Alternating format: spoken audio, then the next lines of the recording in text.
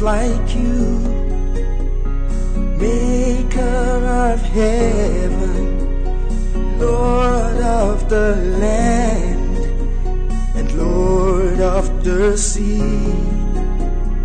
holy and true, faithful and able, Lord of all time and eternity.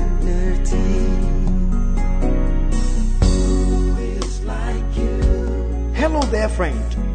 Every word that God speaks is alive and full of power to inform and transform, to make us what He desires us to be. The entrance of His word will give you light. Truth produces roots, and then the roots will produce fruit. God bless you. This message was preached by Dr. Ferdinand Nweke, coordinator of Eternity Ministries. We believe you will be edified. For further inquiries, contact Eternity Ministries, P.O. Box 2637, Bauchi, Nigeria, or telephone 0807-570-5411 or 0802-361-5940, or send us an email at eternityminin@yahoo.com. That is eternitymean@yahoo.com. Don't forget, the bigger God gets in your eyes, the tinier your mountains become.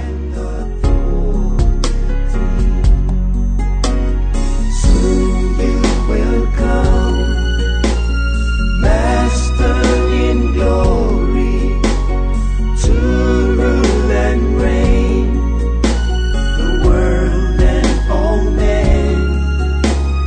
Nations will fall, kingdoms will crumble, burn up your reign. Hallelujah. Blessed art thou, O Lord our God, King of the universe, you that raised up our Lord and Savior Jesus Christ from the dead. We give you glory tonight, and we thank you because your Spirit is here already to open our eyes, to give us insight, to bring understanding, to change our lives. We want to thank you because something will happen to us beyond hearing a sermon this period that we are going to stay in your presence. We will walk in the fullness of what you are talking about. We will enjoy the manifestations of your presence. We want to thank you, Father, because there is something that you are doing that is making you to say the things that you are saying. And we thank you that you take away the veil from our eyes and cause us to see them and to walk in their reality. In the name of Jesus Christ. Thank you, Heavenly Father. Holy Spirit, impart understanding to our hearts. Impart understanding to our hearts. In the name of Jesus. Thank you, Heavenly Father. In Jesus' name we have prayed. Amen. And all God's people said amen. Okay. I'd like to welcome you to the Divine Priorities Convention. And just like the name of the program goes, every time we gather at DPC, our goal is to focus on what is important to the heart of God. And we want to thank God that you have come. And we pray that as all of us stay in God's presence throughout this weekend, God will cause us not just to hear sermons, but to walk in the reality of what He will be bringing to our hearts. Blessed be the name of Jesus Christ. Okay, so I have prepared some notes and some slides here that I think would be of help. And we are beginning this evening to lay certain important foundations that will help our understanding. So that's the roadmap that I've put up there on the board. But before I get into that, let me say first of all that there are different kinds of preachings, sermons, and messages. Some of them are corrective in nature. There are some times when a preacher preaches messages that are primarily corrective in nature. You're going to find that in the writings of Brother Paul to the Corinthians. all kinds of things were going on in that Corinthian church. And there was no way that Brother Paul would keep quiet when those things were happening. So he needed to do a lot of corrective, writing to these brethren. But when you now read the book of Colossians, for instance, or the book of Ephesians, you will notice that some of the things you read in Corinthians are absent from these books. The reason is because this is not corrective preaching. He is bringing instruction from the Word of God. Instruction that will help the people to walk in the fullness of the purpose of God for their lives. Blessed be the name of Jesus Christ. So, much of this weekend, much of what we are going to encounter this weekend will not be corrective preaching. It will be very instructive. We intend to look at the Word of God in a systematic and orderly way to establish certain important things that the Lord will be bringing to us. So this is the roadmap for tonight. The first thing we are going to do this evening is that we are going to do definition so that we understand what do you mean by the indwelling. We don't want to make any assumptions. The second thing we are going to do is we will consider some scriptures. We are going to look at certain scriptures, and then after doing that, we are going to look at some very important keys. In fact, that number 3 is the burden for tonight. It's just that I needed to put other things so that we can all flow together. But we are going to look at some very important keys that will help us to appreciate not just the word that God will bring to us tonight, but every word it will bring to us for the rest of our lives. Blessed be the name of Jesus Christ. So this is what the roadmap looks like. So we are going to see that scripture cannot be broken. And then we are going to see the power of prepositions. And then what I call the truth cycle. The truth cycle and the truth spiral. And then number 4, we are going to engage scripture. You will understand what I mean by that in a moment. And then finally, we will prepare the place of the indwelling. Blessed be the name of Jesus Christ. Now, the text, we actually have a textbook for this weekend. And we want to encourage you to make sure you get a copy of the book, The Indwelling. I believe you're going to find copies outside. The reason is because much of what we are going to be studying will be present in the book. But there will be more that is not in the book. So you can make some notes, but we encourage you to get the book. And part of the reason is because it's something you want to study long beyond this point. Blessed be the name of Jesus. So that's our textbook for this weekend. Okay, so let's get right into number 1, which is definitions. We want to bring definitions so that we understand what do you mean by the indwelling. And just like you can see on the board there, the word begins from indwell. Indwell. And according to the freedictionary.com, that's the website from where that definition is taken from, to indwell is to,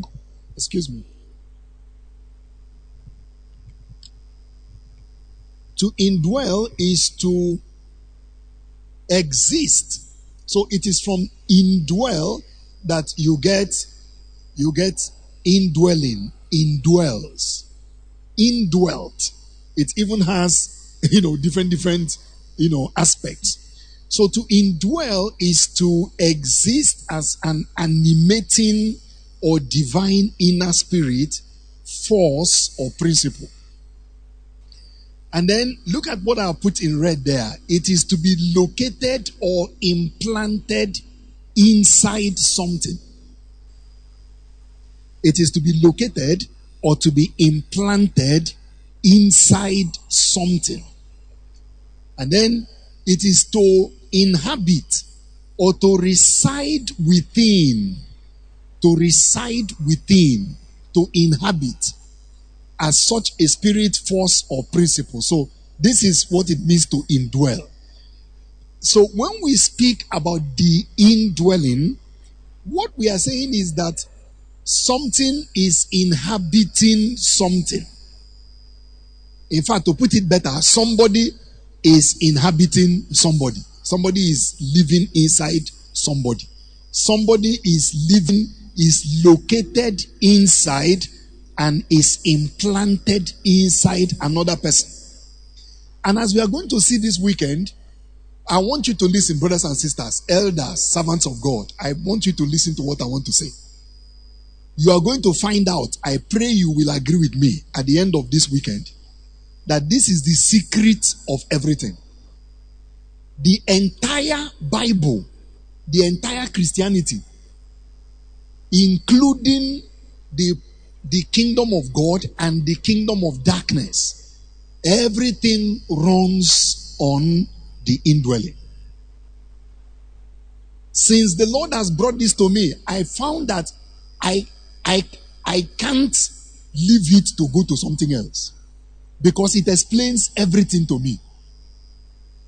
What we are going to study this weekend, you're going to find that the matter of the indwelling is not just for those of us who are believers. The entire world runs on the indwelling.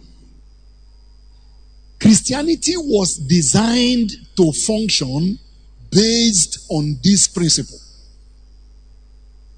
So I want us to follow closely as we now make some progress. So we have just done number 1.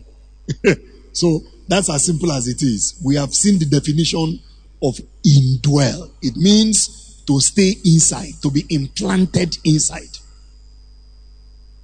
Okay, now let's make some progress and consider some scriptures. We are not going to study these scriptures in detail, but I want you to read them as if you have never read them before.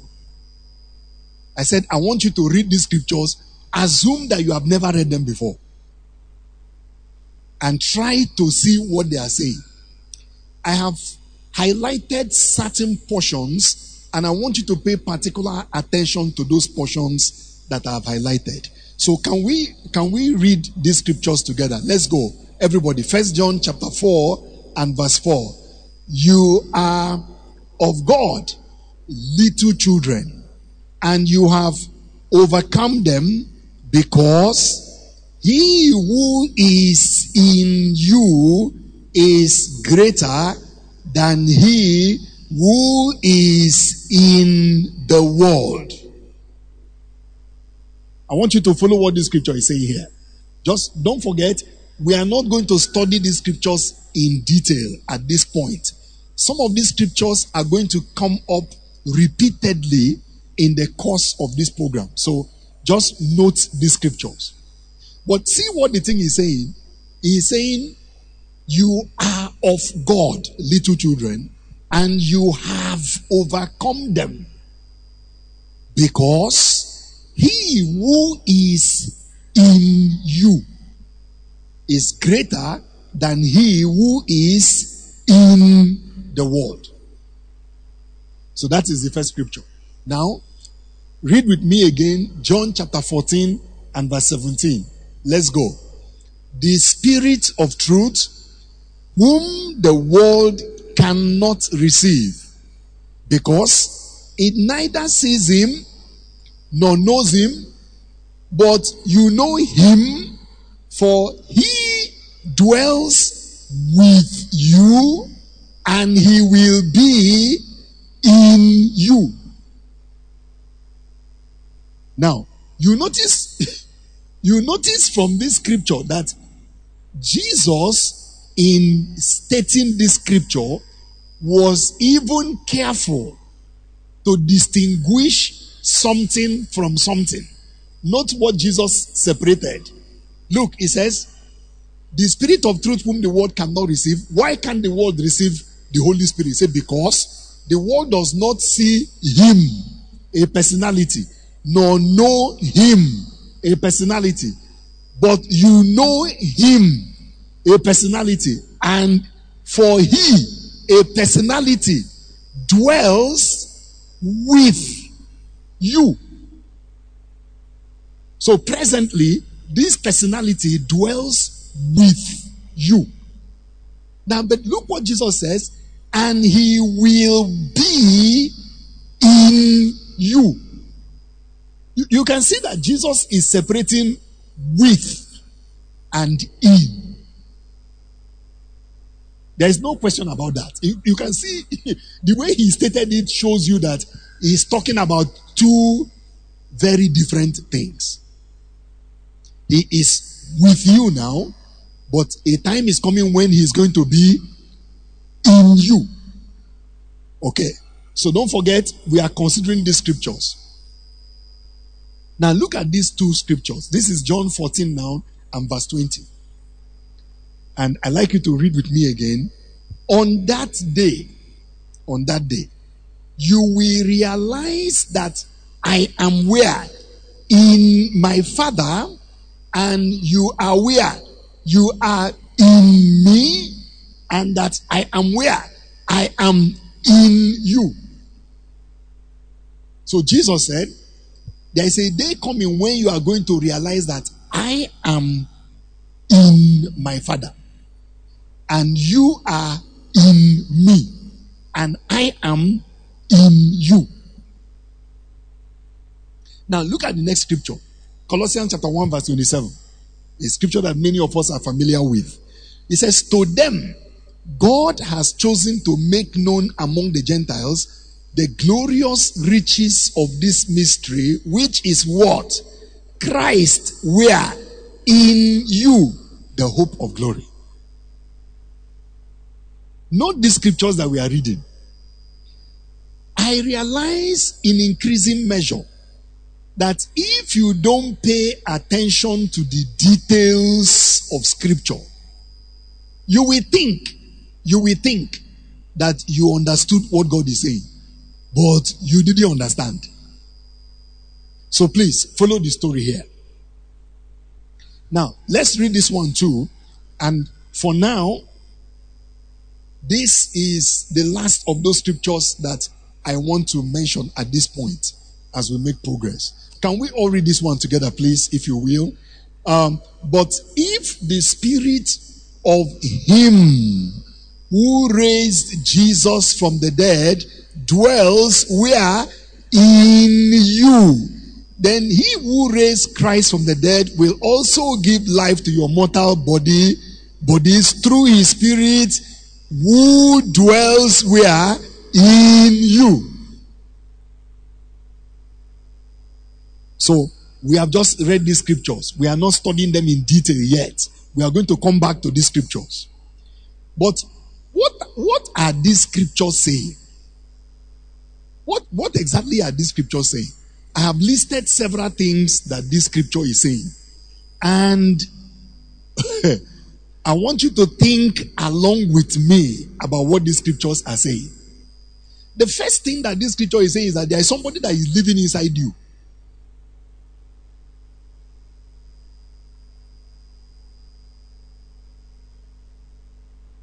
That's what this scripture is saying. Think about what you are hearing.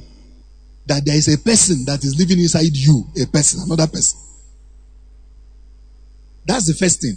Then this scripture is saying that Jesus Christ is inside you. Jesus Christ is inside you. You remember, he said, Christ in you, the hope of glory. So, the scripture here is saying that Jesus Christ, the same Jesus Christ that lived 2,000 years ago, the one that rose from the dead, the one that healed the sick, the one that walked on water. This scripture is saying that Jesus Christ is living inside you. I want you to think about what we are reading. Something has happened to me of recent. It's something that I notice every time the Lord does it for me, He changes everything. Sometimes there are truths in scripture that are scattered all over the Bible. You know the way certain doctrines are in the Bible. You will find one here, you will find another one here. If you are doing a Bible study and you are doing some chain reference, you literally have to go from here to there, from there to there to gather what the Bible says about a matter. I found that when the Holy Spirit aggregates scripture on a specific subject, that thing has changed my life. Some of us are familiar with the school of life. That's what happened to me with that school of life material. You see, everything in school of life is general knowledge in the Bible. But once they are aggregated, the weight of what you are hearing begins to dawn on your spirit. And that is what God is doing for us with this indwelling mother. See, these verses are saying that there is somebody living inside you. That is alarming. That is a major statement to make. That as I'm standing here now, there's another person living inside me. The next thing that we see here, the scriptures are saying that God, the Father of our Lord and Savior Jesus Christ, lives inside you. And he says that, please look at this last one. This scripture is saying that the same Spirit of the Father who raised Jesus Christ from the dead lives in you. Look at it now. He said, but if the Spirit of the one that raised Jesus from the dead dwells in you, then he who raised Christ from the dead will also give life to your mortal bodies through his Spirit who dwells in you. In other words, this Spirit will do in you what he did in Christ when Christ was dead.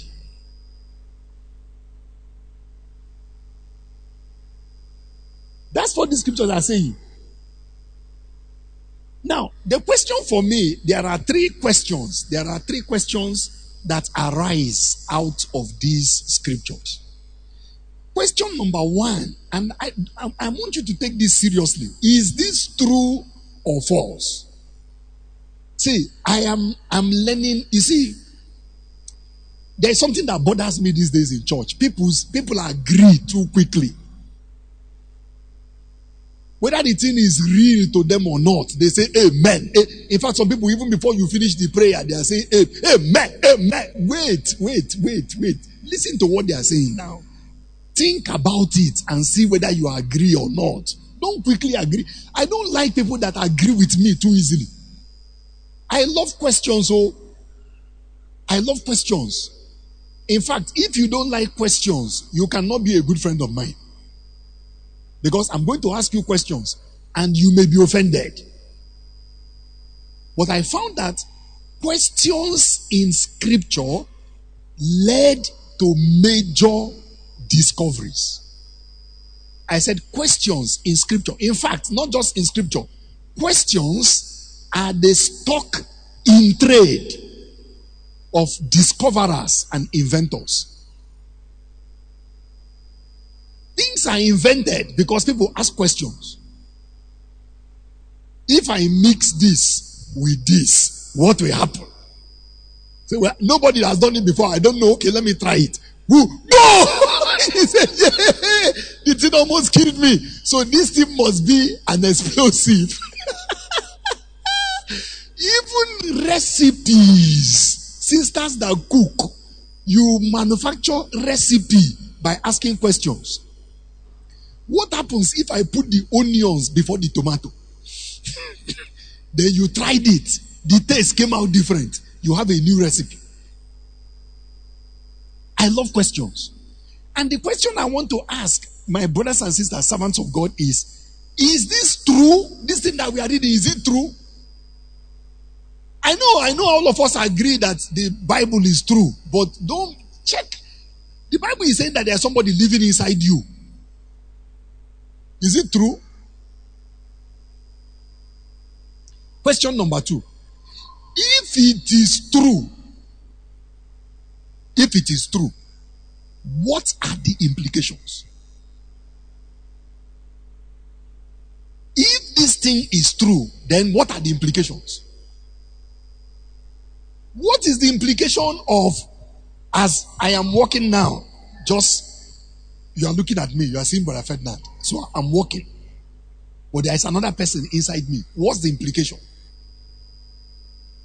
Excuse me now, you are saying that the same spirit that raised up Jesus Christ from the dead is inside Ferdinand, and I'm walking like this. What does that mean? What does it imply? Is it true? So do you understand what you are saying when you say that Jesus Christ is inside me? You have to see. We are reading. You see, you know what I found? We are agreeing too quickly with Scripture. That's why we are not experiencing it. And what we are doing is not faith, it's presumption. We read it, we say yes, we agree with that. But you don't agree with it, or you don't believe it. You have never believed it. You just heard it. Excuse me, brother. What is the implication of Jesus Christ? Not three-quarter Jesus.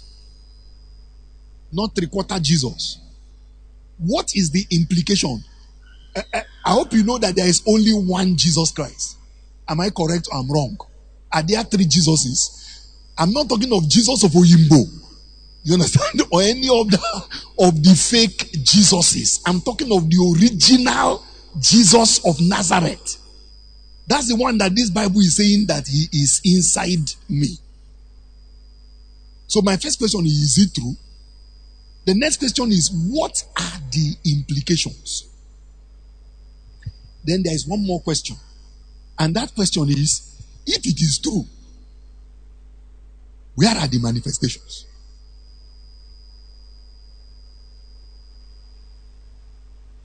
See, brothers and sisters, I got born again in campus, in medical school, in the early 80s. That is like 30 something years ago, like 35 years ago. That's a long time. I have seen some things in Christianity. In fact, many of the things going on in Christianity now, we know the people that brought them. And people were Christians before those things started. We know the people that introduced some of the practices happening in the church now. Christians were praying and getting answers before these people came around with their new inventions. I don't know if you are following what I'm saying, sir. See, what I'm saying to you is that I have come to a point in my own personal walk with God where I'm tired of stories. I'm no longer interested in presence. Because you see, presence is good. But if there are no manifestations to confirm presence, then presence is questionable.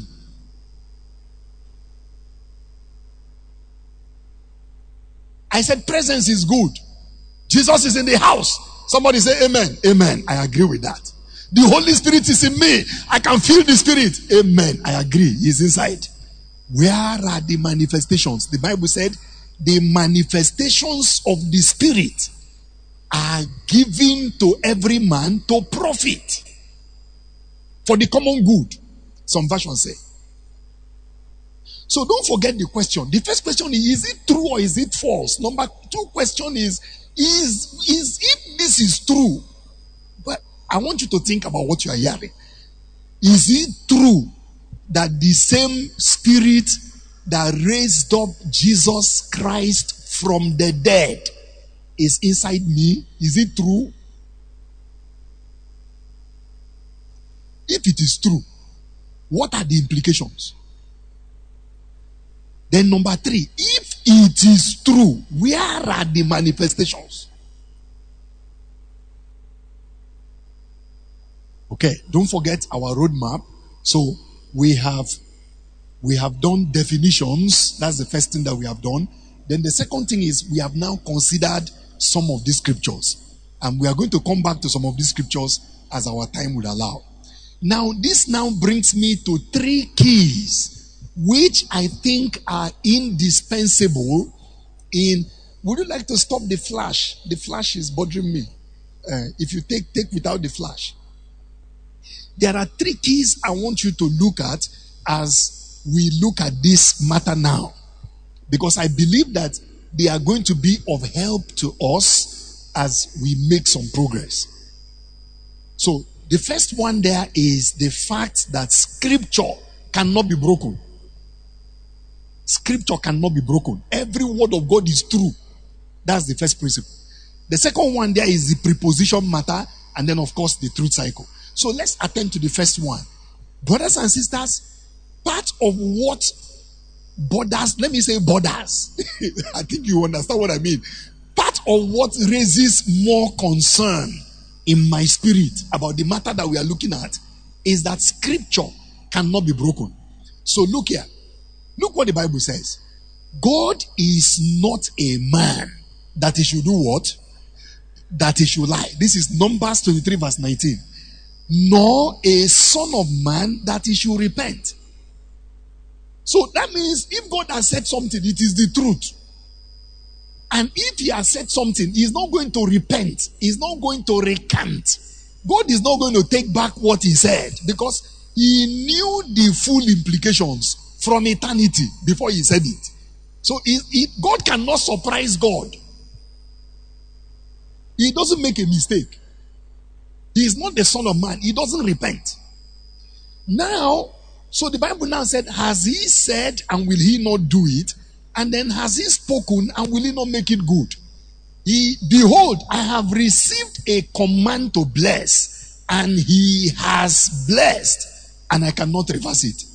So what it means is, if God has blessed someone with a truth or a promise of scripture, you cannot reverse it. If he has blessed somebody with his presence, or with that promise, you can't reverse it. It's unbreakable. You are familiar with Titus chapter 1 verse 2. In hope of eternal life, which God, who cannot lie, promised before time began. So that means whatever we read in scripture, whatever God says in his word, this is a God that cannot lie. It's impossible. His word cannot lie. His word cannot be broken. That is the person that is talking to us.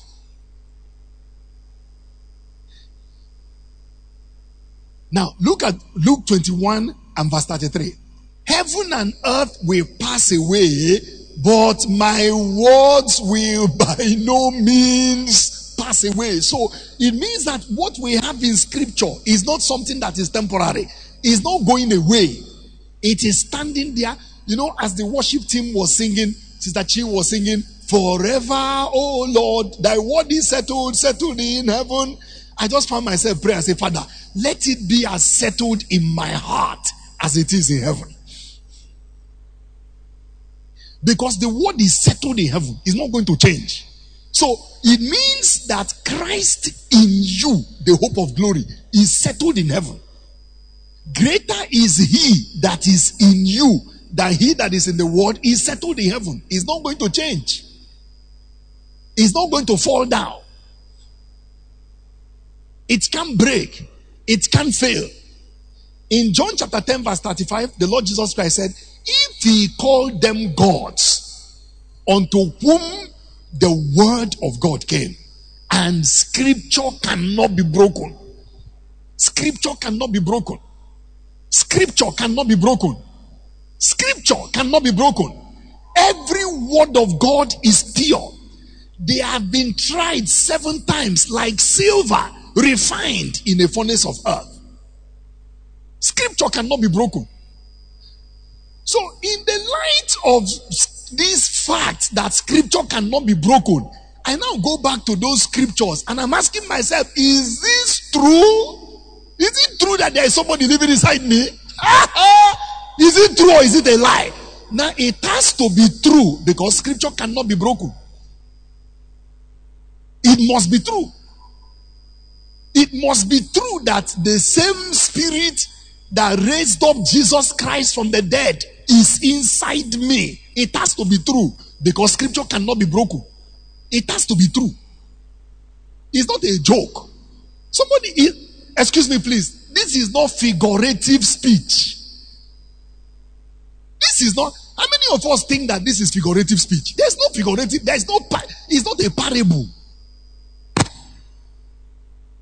This is not a parable.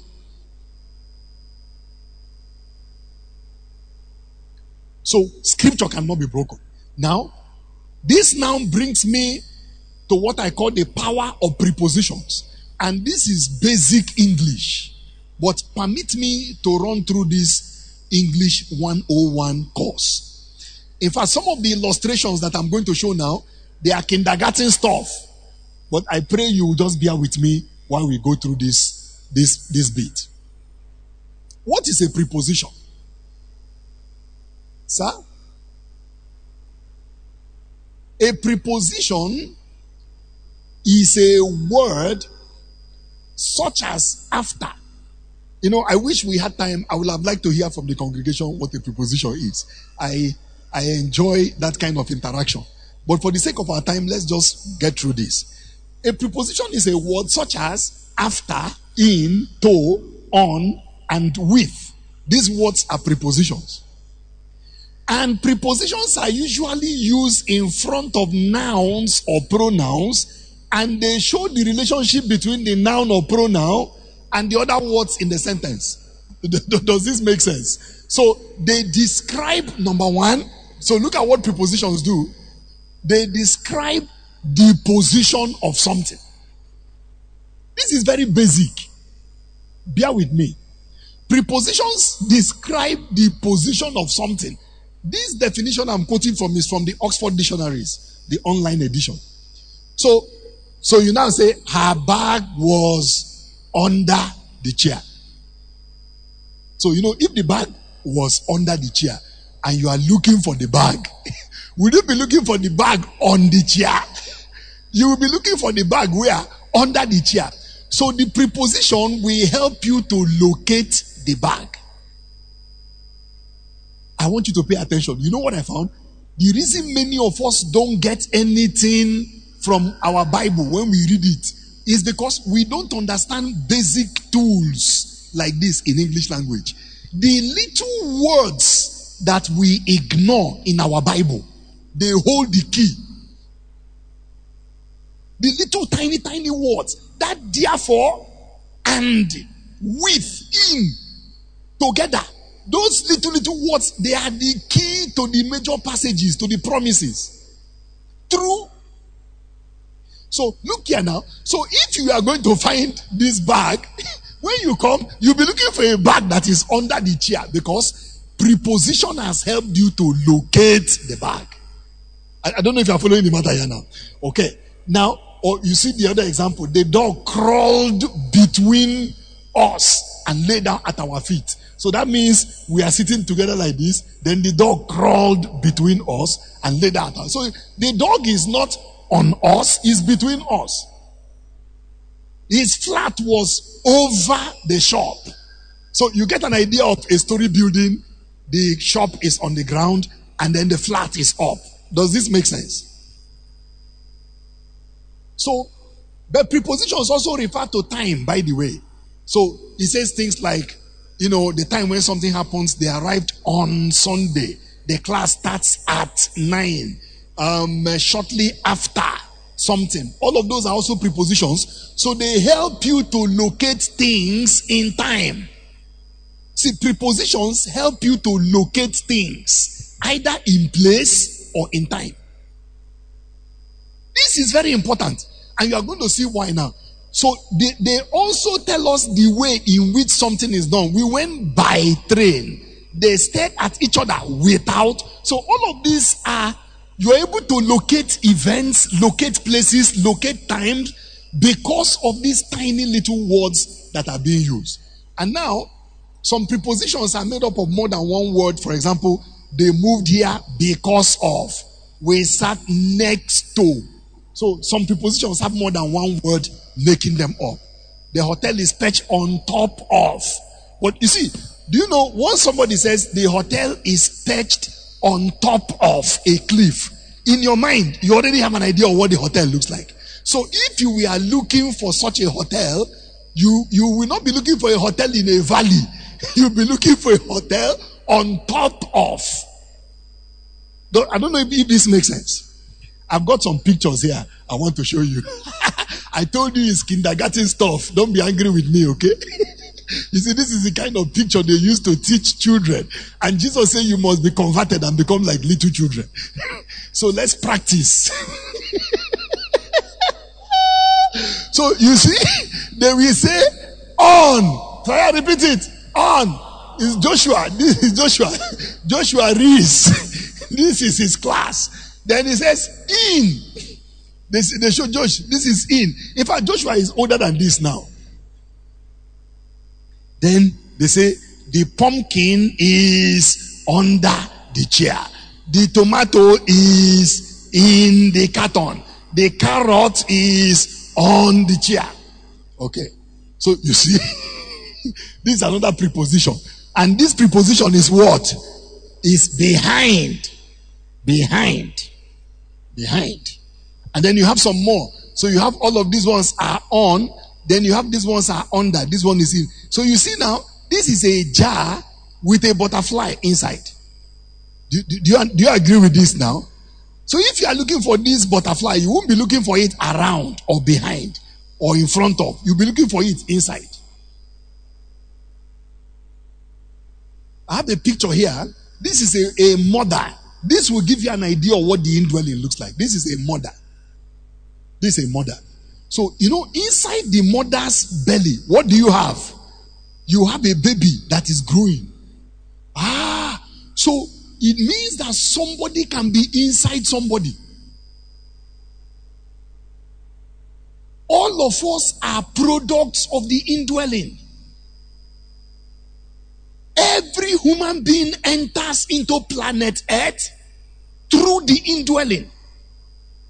And let me say to you that you are going to get to heaven through the indwelling.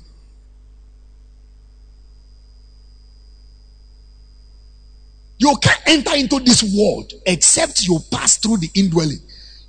I'm saying to you, brothers and sisters, this is the secret of everything. Pay attention to what you are hearing. This thing is alarming. Do you understand what I'm preaching? I'm saying that there is somebody inside you. Do you understand what I'm saying? Do you understand what the Bible is saying? That there is somebody inside you. You should be alarmed at what I'm preaching. The fact that you are looking at me quietly shows that you are not very sure. What I'm preaching, what this thing I'm saying, should alarm you. Say, Ferdinand, what did you say? What did you say? Somebody is inside who? I'm saying that if according to your Bible, that there is somebody inside you. As you are sitting nice and clear like this. And we are going to look at it this weekend. And you'll be asking yourself, what are the implications of this? This is not an ordinary sermon. We didn't gather here to preach. We came to look for God. We came to experience something.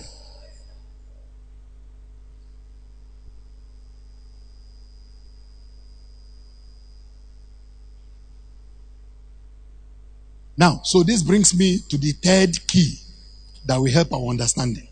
And this one now, I need you to pay attention because this is a bit technical, but you will understand it. Because it's biblical. Now, you see, brothers and sisters, many times, and this is something that I am guilty of.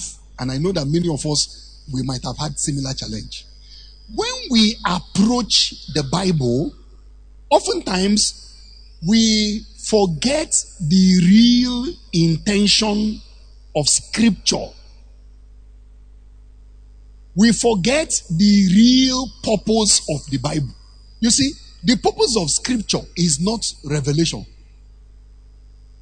It's not revelation. Many times when we are reading Scripture, we approach the Bible looking for revelations. But please listen. Revelation is not the objective of the Bible. Revelation is not the objective of the Word of God. Revelation is necessary as a means to an end. What is the end, Brother Ferdinand? The end is the word transformation. That's the goal of Scripture. But you need revelation before you can arrive at transformation. And we are going to see how it works. So what I want to share with you now is what the Lord taught me, what the Lord showed me. Because I ask questions. So sometimes I get answers which I am able to share with other people. And I want you to consider what I want to share now. Please, these are not attempts to just manufacture something. No. We are not here to propose theories. I'm not trying to write a PhD here. I'm simply trying to understand the word of God. So how does scripture produce transformation? How does the word of God change us into what it wants us to be? Please follow the matter now. Here is how it works. And let's read this scripture first of all to establish the facts of transformation. Can we all read, please? 2 Corinthians chapter 3 verse 18. And all of us, as with unveiled face, because we continue to behold in the word of God as in a mirror the glory of the Lord.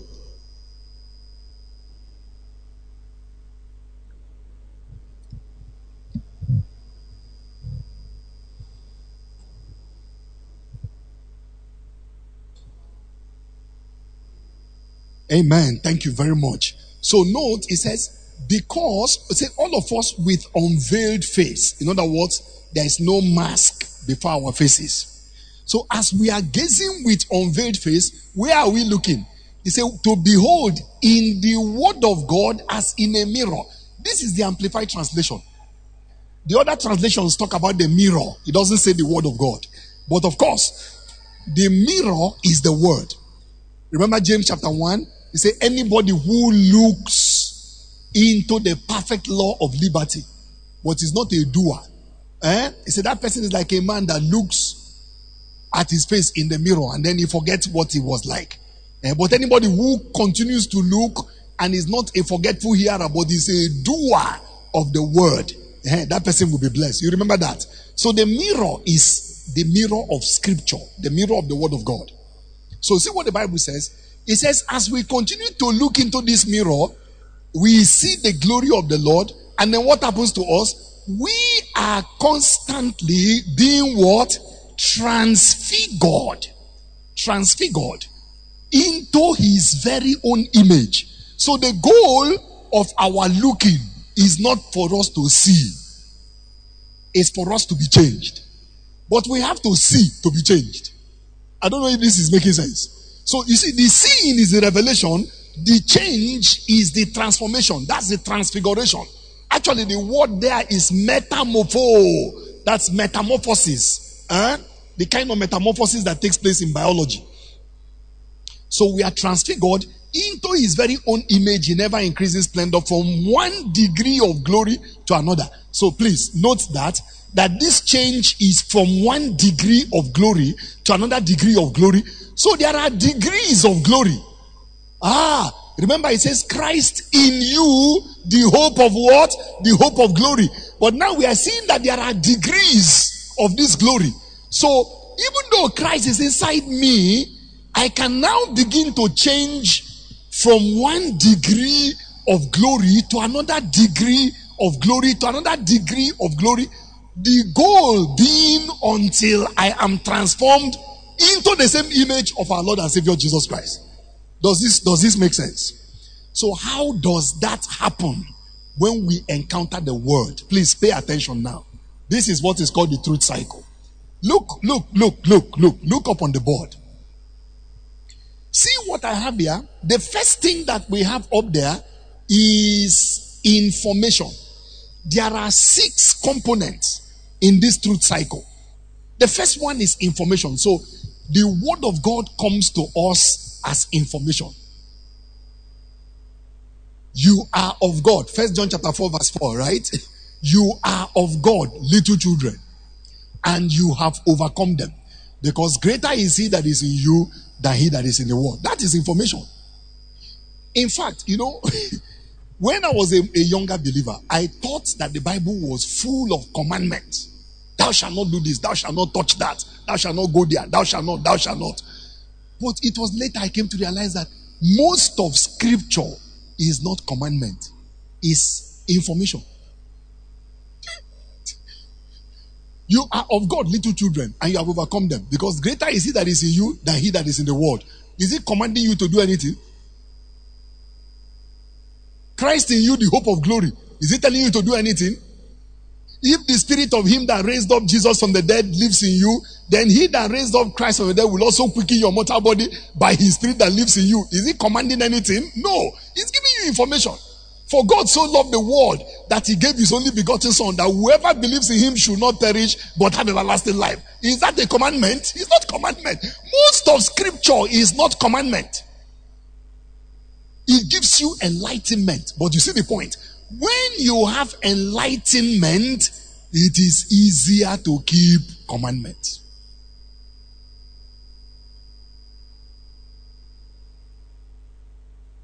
Hallelujah. If your car is registration number FQ31 Abuja, please attend to something outside. FQ31 Abuja. Praise the Lord. Now, I said it is easier to keep commandments if you have enlightenment. Let me give you a simple example. Assuming you entered into this place and you were about to sit down, and I say, hey, everybody, please don't sit down, just keep standing. It's okay. You stood for 2 minutes. You stood for 3 minutes. You stood for 10 minutes. He said, excuse me, my Ferdinand.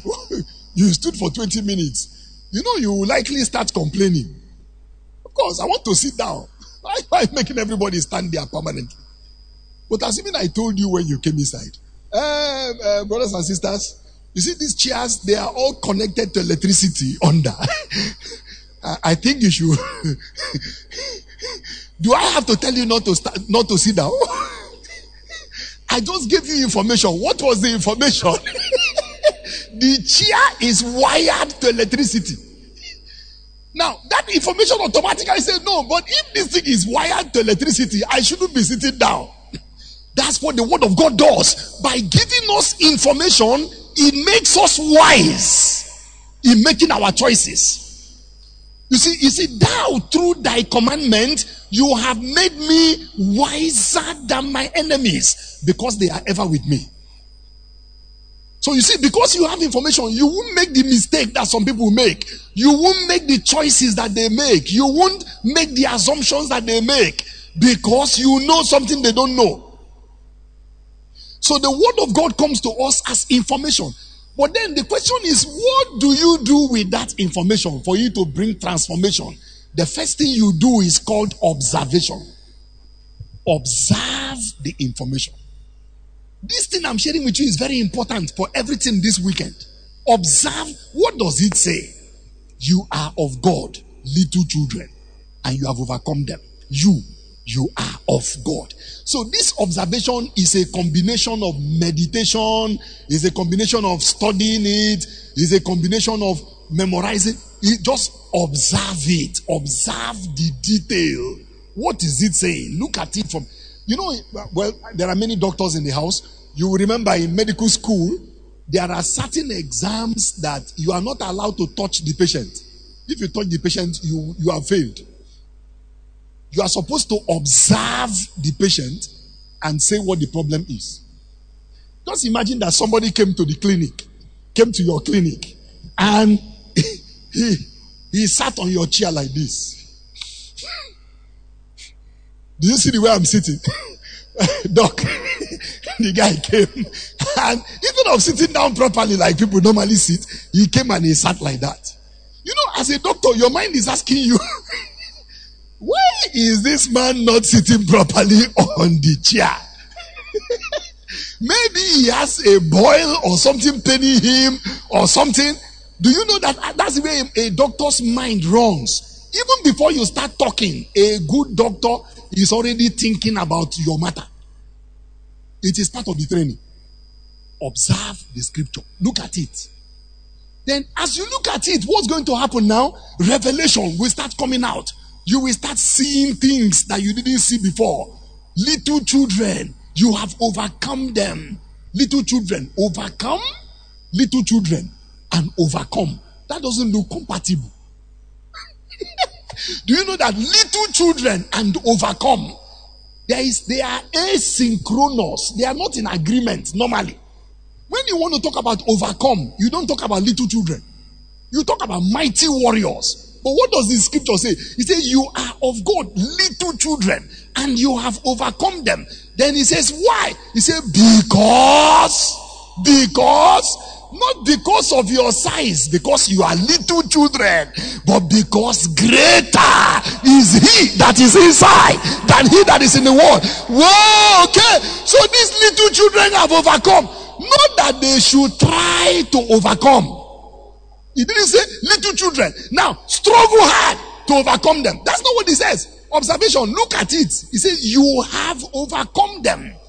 In fact, one Bible version, Kenneth Moore said, you have overcome and you are still standing as victors. That scripture is past perfect.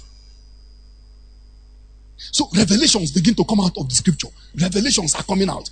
Now, as revelations start coming out of scripture, this is applicable to every verse in the Bible.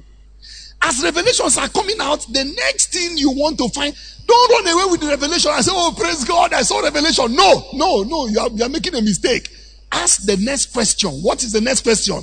What are the implications of these revelations arising from this observation of this information that I have just received? What does this imply? So, if I have already overcome, should I be afraid of people that I have overcome? You see now, you're going beyond revelation now. If it is true that I have already overcome and the greater one, should I be afraid while I am carrying the greater one inside? Should I be afraid of people that have a lesser person inside them? You see, you are going beyond revelation now. You are going to implication. So out of your implication, what do you do next? You now do application. The Lord is my light and my salvation. Whom shall I fear?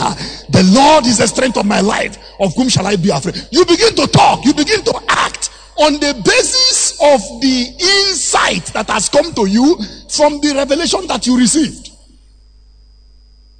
Now listen, this is where the rubber meets the road. Pay attention now. As soon as you do application of a scripture, that is what it means to be a doer of the word.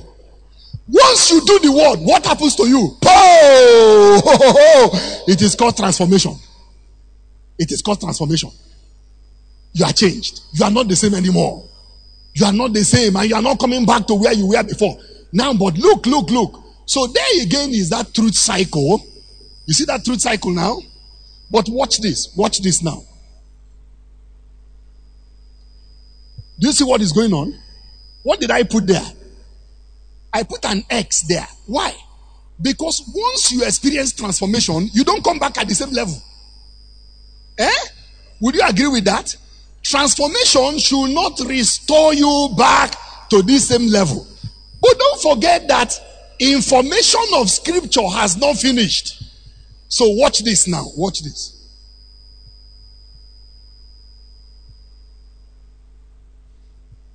So because you have experienced a transformation, the level has changed. You see, transformation always moves you to a higher level. When you encounter the word of God and you stand on it and you do it, it does something that moves you from where you were to a different level. I'll give you an example. Look at John chapter 3 verse 16. For God so loved the world. This is scripture. It's information. That he did what? He gave his only begotten son, that whoever believes in him should not perish but have everlasting life. So an unbeliever, pay attention, raw unbeliever encounters this information. For God, then he does observation. For God so loved the world that he gave his only begotten son. God so loved the world. I'm part of the people that God loved though. God so loved the world, he gave his only begotten son, so that whoever believes in him will not perish. So there is something like perishing. But if I believe, I will not perish. Okay. If I believe, it means I can believe. I will not perish, but I will have something. I will have eternal life. Okay. So who is going to do the believing? It's you. You are the one to believe if you believe. It means I can believe now, because if I can't believe, they won't be saying if you believe. Okay, I believe. I believe that Jesus is the Son of God. Okay, now, after the observation, implication, if I don't believe, what will happen? Say, you will perish, oh. You will perish, oh. No, I don't want to perish, oh. Okay, if you don't want to perish, you have to believe. Application. I believe that Jesus is the Son of God. At that moment, what happens to the unbeliever? Transformation. He is changed from a child of Satan to a child of God. Is that at the same level where he started? No. He is changed from lost to saved. He moves from the kingdom of darkness into the kingdom of light. That is transformation. But now, information has not finished. Information has not finished. Are you following that? I want you to now look at this. Do you notice? Watch what I have drawn up on the board. This is powerful. Don't miss this. It's actually the same principle here. Now, everyone, do you notice that this opens a spiral? Do you notice? This is no longer a cycle. It started off as a cycle, but by the time you finish, what does it do? It opens a spiral. So watch this. Notice number 1 is information. Number 2 is observation. Number 3, revelation. 4 is what? Implication. Number 5 is what? Application. 6 is what? Transformation. Now it moves to a higher level. So let's take the same information. For God so loved the world that he did what? That he gave his only begotten son. So now this man is now born again. Oh, you understand? The same person is now saved, is born again, is changed. He comes back to John 3:16. For God so loved the world. He doesn't say God so loved Brother Ferdinand. He said God so loved the world that he gave his only begotten son, that whoever believes in him. So God is not just that God loved me, he loved the world. So that whoever believes. So just as I believed and I got saved, other people can believe and they can also get saved. God so loved the world. If God so loved the world, is the world saved? I am saved now. But the world that God so loved that he gave his only begotten son, the world is not yet saved though. What am I going to do about that now? I can't keep quiet though. These people of this world must hear the same message that brought me salvation. So, implication, if I don't preach to them, what will happen? They will perish. Do I want them to perish? No. So, application, what does the man do? He preaches the gospel. Are you following the story now? So that the world that God so loved can be saved. Now, at this point, what has happened to the same man? Transformation. He has gone from being just a born-again Christian in church to being an evangelist and a soul winner. That's a higher level. Same scripture. Same scripture. If you notice the same scripture. Same scripture. So look now. So see what has happened now. So this is number 1. He has done the first cycle. He came here. He is saved. You repeat the same cycle. And by transformation, now he's a soul winner. He repeats the same cycle. And he comes around again at a higher level. So let's do number 3 now. He comes back to John chapter 3 verse 16. For God so loved the world that he gave. The word gave jumps out of gave. He gave. What did God give? God gave his son. God gave his best. If I love people, what have I given? How can I say I love and have not given anything? Now what am I going to give? If God loved and he gave so that people can be saved, it means I can also give something so that other people can be saved. Hey, what am I going to give now? Now, this man has 2.7 million naira in his bank account, and then he hears that there is a need for missions and for the gospel to get to other people. He writes a check of 1.2 million and he puts it in the offering box and he says, use this to preach the gospel so that other people can be saved. Same scripture. But what has happened to this man now? Notice levels are changing. Does somebody understand what I'm talking about here? Levels are changing because the man is doing this cycle. It has become a spiral, moving him to higher levels. Now watch this. Watch this. Watch this. Everybody help me to watch this. Look on the board. Please look on the board. Do you notice this spiral?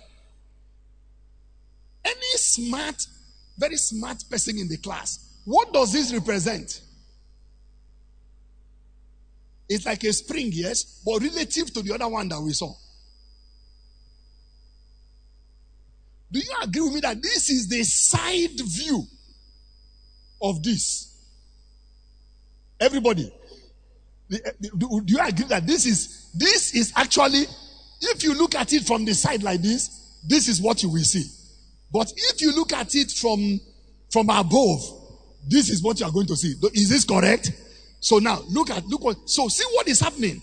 So because this person is doing this information, observation, implication, application, then number 5, application, transformation, number 6, he comes back to 1. What is happening to his level? Everybody, somebody help me in this place. The levels are changing. Somebody say the levels are changing. The levels is changing from one degree of glory to another degree of glory, to another degree of glory, to another degree of glory. The levels are changing because he is experiencing the word by applying it. So as the level is changing, everybody, this is important now. Don't miss this. See what I put up on the board. Notice that as the level is changing, the degree of glory is rising. And here is the point.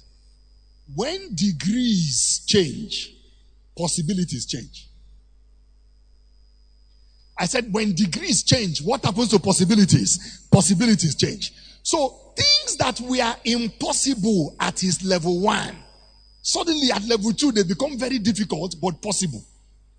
Then at level 3, what happens? They become possible. At level 4, they become what? Normal. Then at level 5, they are what? Do you know, brothers and sisters? There are certain things that when they ask us at our level 1, we say, oh, this is impossible. But there are people that have grown and they have experienced this cycle of transformation. That the same thing that we are calling impossible, that's their normal life. Somebody, did you hear what I just said? What people are calling impossible is their normal life. Is their normal life. How did they arrive at that point? How did they arrive at that point? They kept on changing from one degree of glory to another degree of glory, to another degree of glory by the Spirit of God Almighty. Now, here is a summary of what I've shared with you. Look up on the board. You see the first one there, up there, is the truth unengaged. It remains as information. As long as scripture is not engaged, it is information. But once it is engaged, truth cycle, then transformation takes place, then the upward spiral, then the side view, then changes in levels of glory, and of course changes in possibilities. Now, I want to draw to a close. Go back. Let's go back now. You will not remember, we are using this as a tool. I'm sharing this with you so that we can go back to apply it to the scriptures that we are reading. And after applying it, we can now keep applying it to every scripture we read for the rest of our lives, so that we can experience transformation. So come back with me now to engaging scripture. This is number 4. I'm almost done. Remember the scriptures we read. You are of God, little children, and you have overcome them. Why? He said, because he who is where in you is greater than he who is in the world. What are the implications? What are the implications? What are the applications? Look at that other scripture we read. The Spirit of truth, whom the world cannot receive, because it neither sees him nor knows him, but you know him, for he dwells with you and he shall be in you. And that's what happened with those apostles. Once upon a time, the Holy Spirit was simply with them, but on the day of Pentecost, something happened to them. Hallelujah. That Spirit filled them. Bible says they were filled, meaning that the Spirit went inside and filled them. Look at the implications and the consequences of that infilling. Now, remember, on that day, you will realize that I am in my Father, and you are in me, and I am in you. Tomorrow, by the grace of God, I have some illustration that will help you to understand this scripture. But I want you to watch what is happening here. Jesus is in the Father, and we are where? We are inside Jesus. So since Jesus is in the Father and we are inside Jesus and Jesus is inside us, then we must also be inside the Father. This is not figurative speech. This is not figurative speech. This is reality. Now look what he says here. He said, to them God has chosen to make known among the Gentiles the glorious riches of this mystery, which is what? Christ, we are in you, the hope of glory. So Christ is in me. Remember prepositions. Do you remember prepositions? So if you are trying to locate Christ relative to Ferdinand, where are you going to look? You have to look inside. Oh God, please listen, sirs. The tragedy of this external Christianity that we are doing. Do you know that man was designed to operate from inside? He said, keep your heart with all diligence, because out of that inner core are the issues of life. Now the Bible says that Christ is inside. Hallelujah.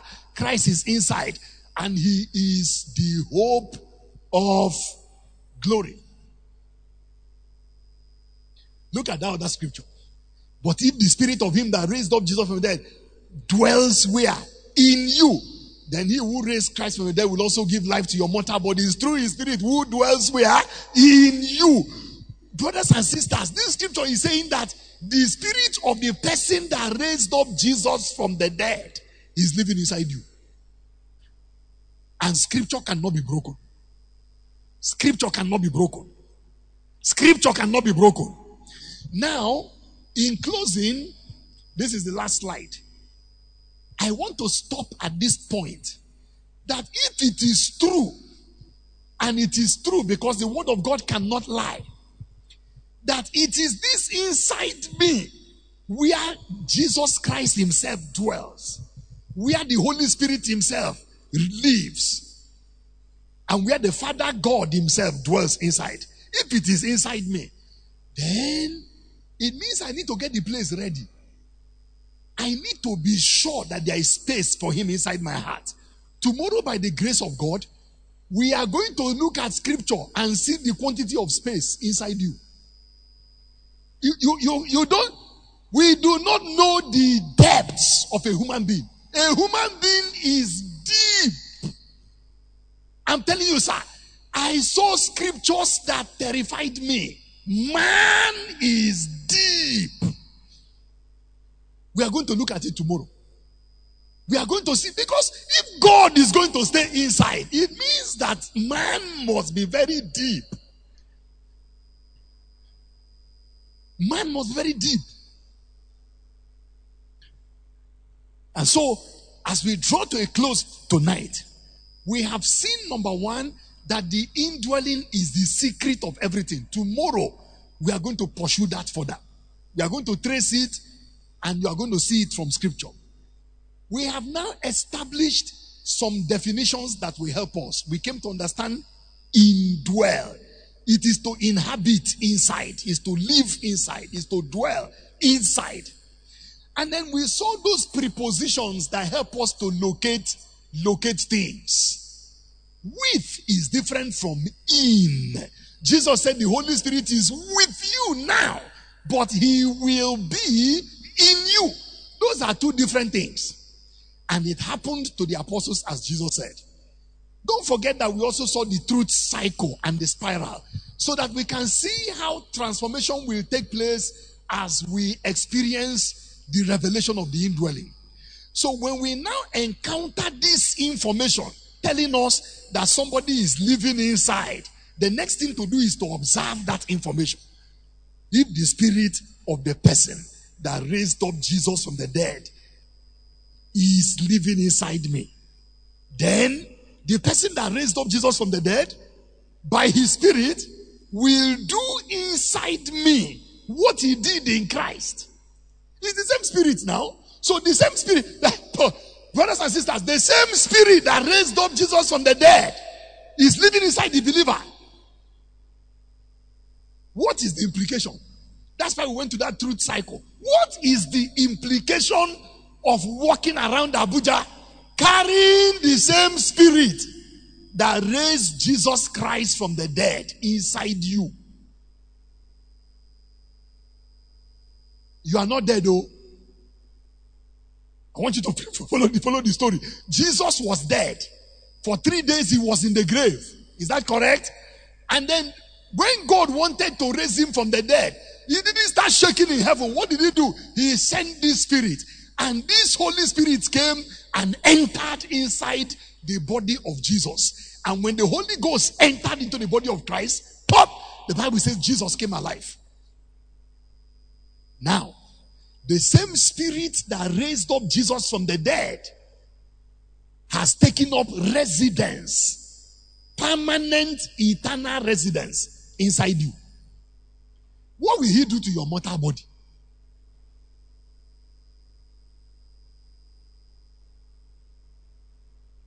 Can you imagine the same spirit of life that entered into Christ living inside you, pouring life, a fountain of life into every fiber of your being? Some people say it is on the last day. Did you read on the last day in that verse?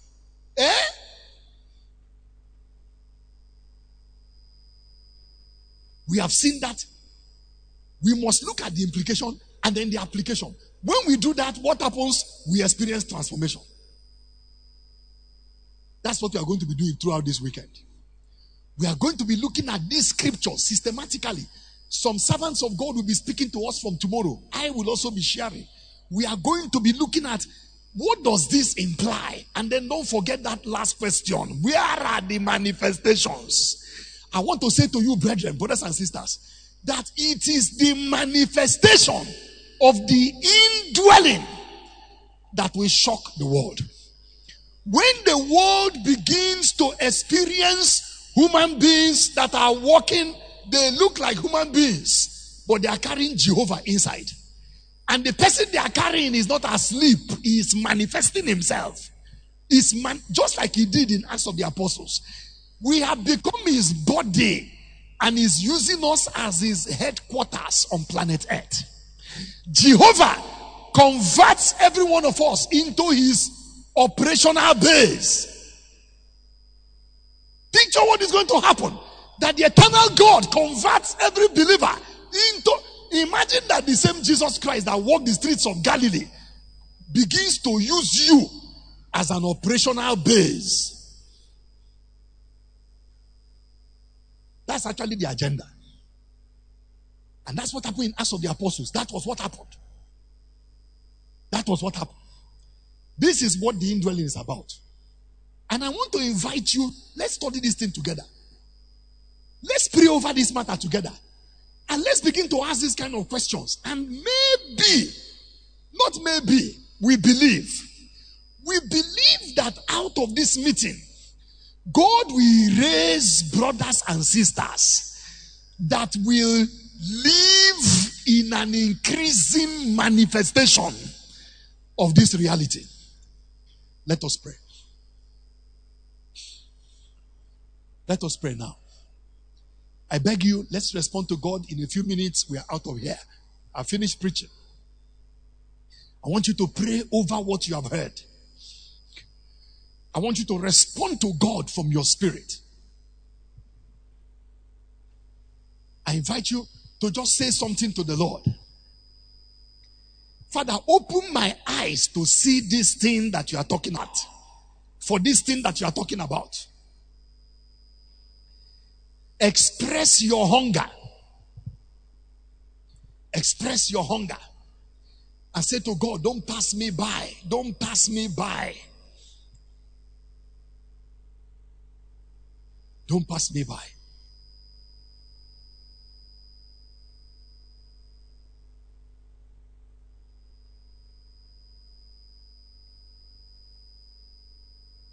Let us pray. Oh, blessed be the name of Jesus. Oh, blessed be the name of Jesus. Open the eyes of our hearts, Father. Take away the veil. Take away the veil. Take away the veil. Take away the veil. Would you like to ask God, Father, take away the veil? Take away the veil. Open the eyes of my heart. I want to walk in the fullness of these revelations. Would you like to pray? Express your hunger to the Lord. Oh God. Oh te tako briante sankase tatela itinatela upateva ila kikabarataba stisi taba yate kimparatopa kuprastia itlorosti pata kwaroka pa os ikamalataya butiaku barus ahala monenete ialokatokes ibarakata suplaristi teteleke de teribarata kubara para Prusostos tite tlika maradoka. Stenta. Kia kora kua bruto pahus imadonite mananaka. Ubuduka ubatakuda budabara. Iditobe toda kubarada. Itela kala boa koteri parata. Pras antande si patabahana taya. Itlari de sumdenta. Itite la silete lete. Kibereti para. I invite you to pray. Just pray for a few minutes before we leave here tonight. Oh God. Oh Father, in the name of Jesus. Father, in the name of Jesus. Oh God, cause us to experience the reality of your word in our hearts. We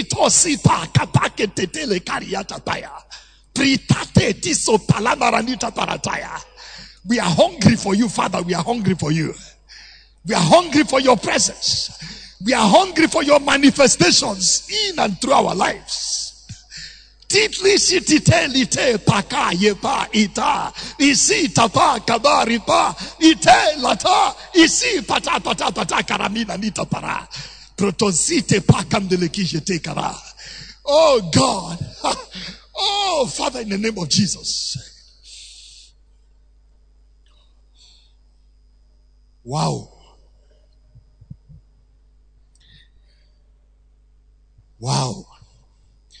In the name of Jesus. In the name of Jesus. There are just two prayers I want us to pray. We are out of this place. Number one, would you like to look at your heart? Bring your heart before the Lord and say, Lord, since this heart is the place of your indwelling, I surrender it to you. Cleanse this heart. Purify it. Purge it. Remove from it anything and everything that competes with your presence. I'm sure there are some of us you want to pray like that. Stand up on your feet and pray like that. Say to God, Father, in the name of Jesus, here is my heart. This is where you are going to live inside. I repent. Repent of anything and everything that is going to hinder him. Would you like to search your heart? Shine the light inside that heart. Receive cleansing. Ask him to wash you. And say, Father, in the name of Jesus, here is my heart. Look at the heart here. Cleanse it, change it, transform it.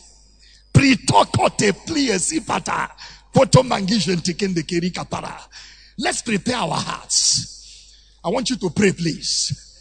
Let's prepare our hearts. Let's prepare our hearts.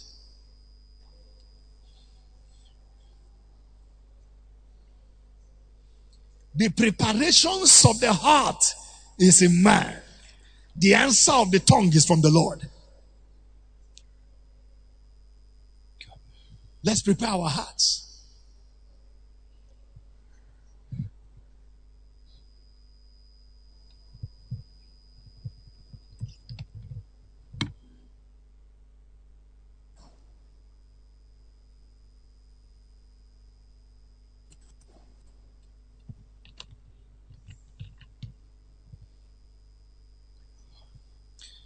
Hallelujah.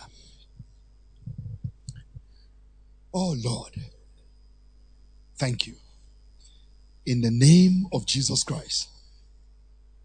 The final prayer we are going to pray tonight is, I want you to stir up the spirit that has taken residence inside you. If he is inside, I want you to talk to him. The Bible said, say, Timothy, stir up the gift that is inside you. There's a question I asked. I said, what are the implications? And then the other question was, where are the manifestations? Would you like to pray and stir up the spirit of God that is inside you? And say, thou spirit that raised up Jesus from the dead, you cannot be inside me and be dormant. Manifest your person, your presence and your power. Lift up your voice and pray. Let's pray. Let's pray. Kotiotli kapote pakisiba. Itaki jupta tosieti tekata. Etiesi prankatabo. Ishtorosi pakabaranata pote. Itisilenite pate lekaparaba.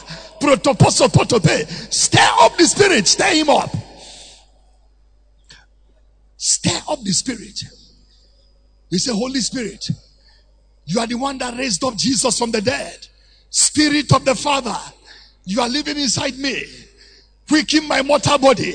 Isoloto kokorosi moronoto bendisete. Itate. Ila pota like si potepa. Ise baba. Curioso dandosa. Stir up. I want you to ask for manifestations. Manifestations of your spirit, Father. Tiloloto titli si pataraka. Itose lete papa raba tiba. Isi kaba. Shetele ndisindeka. Lite kakuriaku baruka poti bareka. Lift up your voice and pray in the spirit. Istirisi topotokotokere pata. Something is breaking loose. Something is happening in your life. Kiteleto patonike paparaba. Lisi leta. Teteri pote posi patela. Ila takalipa. Inde kuzentore. Imberesi potombeka. Isipaka lisi mononotoro. Ita lipa kata. Kuprisi pata bendose linte latla rastapa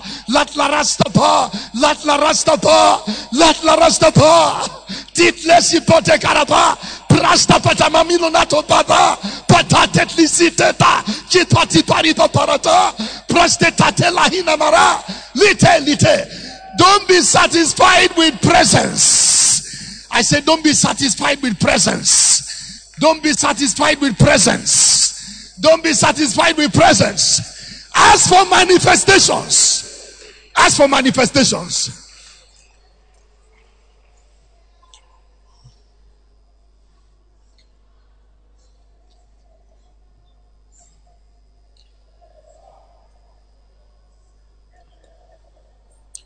Hallelujah.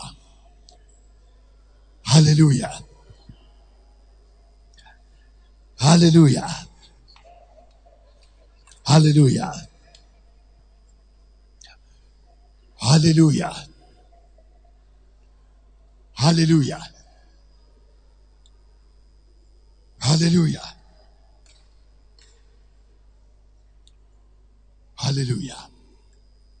Thank you, Father. Thank you, Heavenly Father. Eternal Father, you have a reason why you are bringing these things to your people as preparation. Brothers and sisters, I perceive that this is preparation.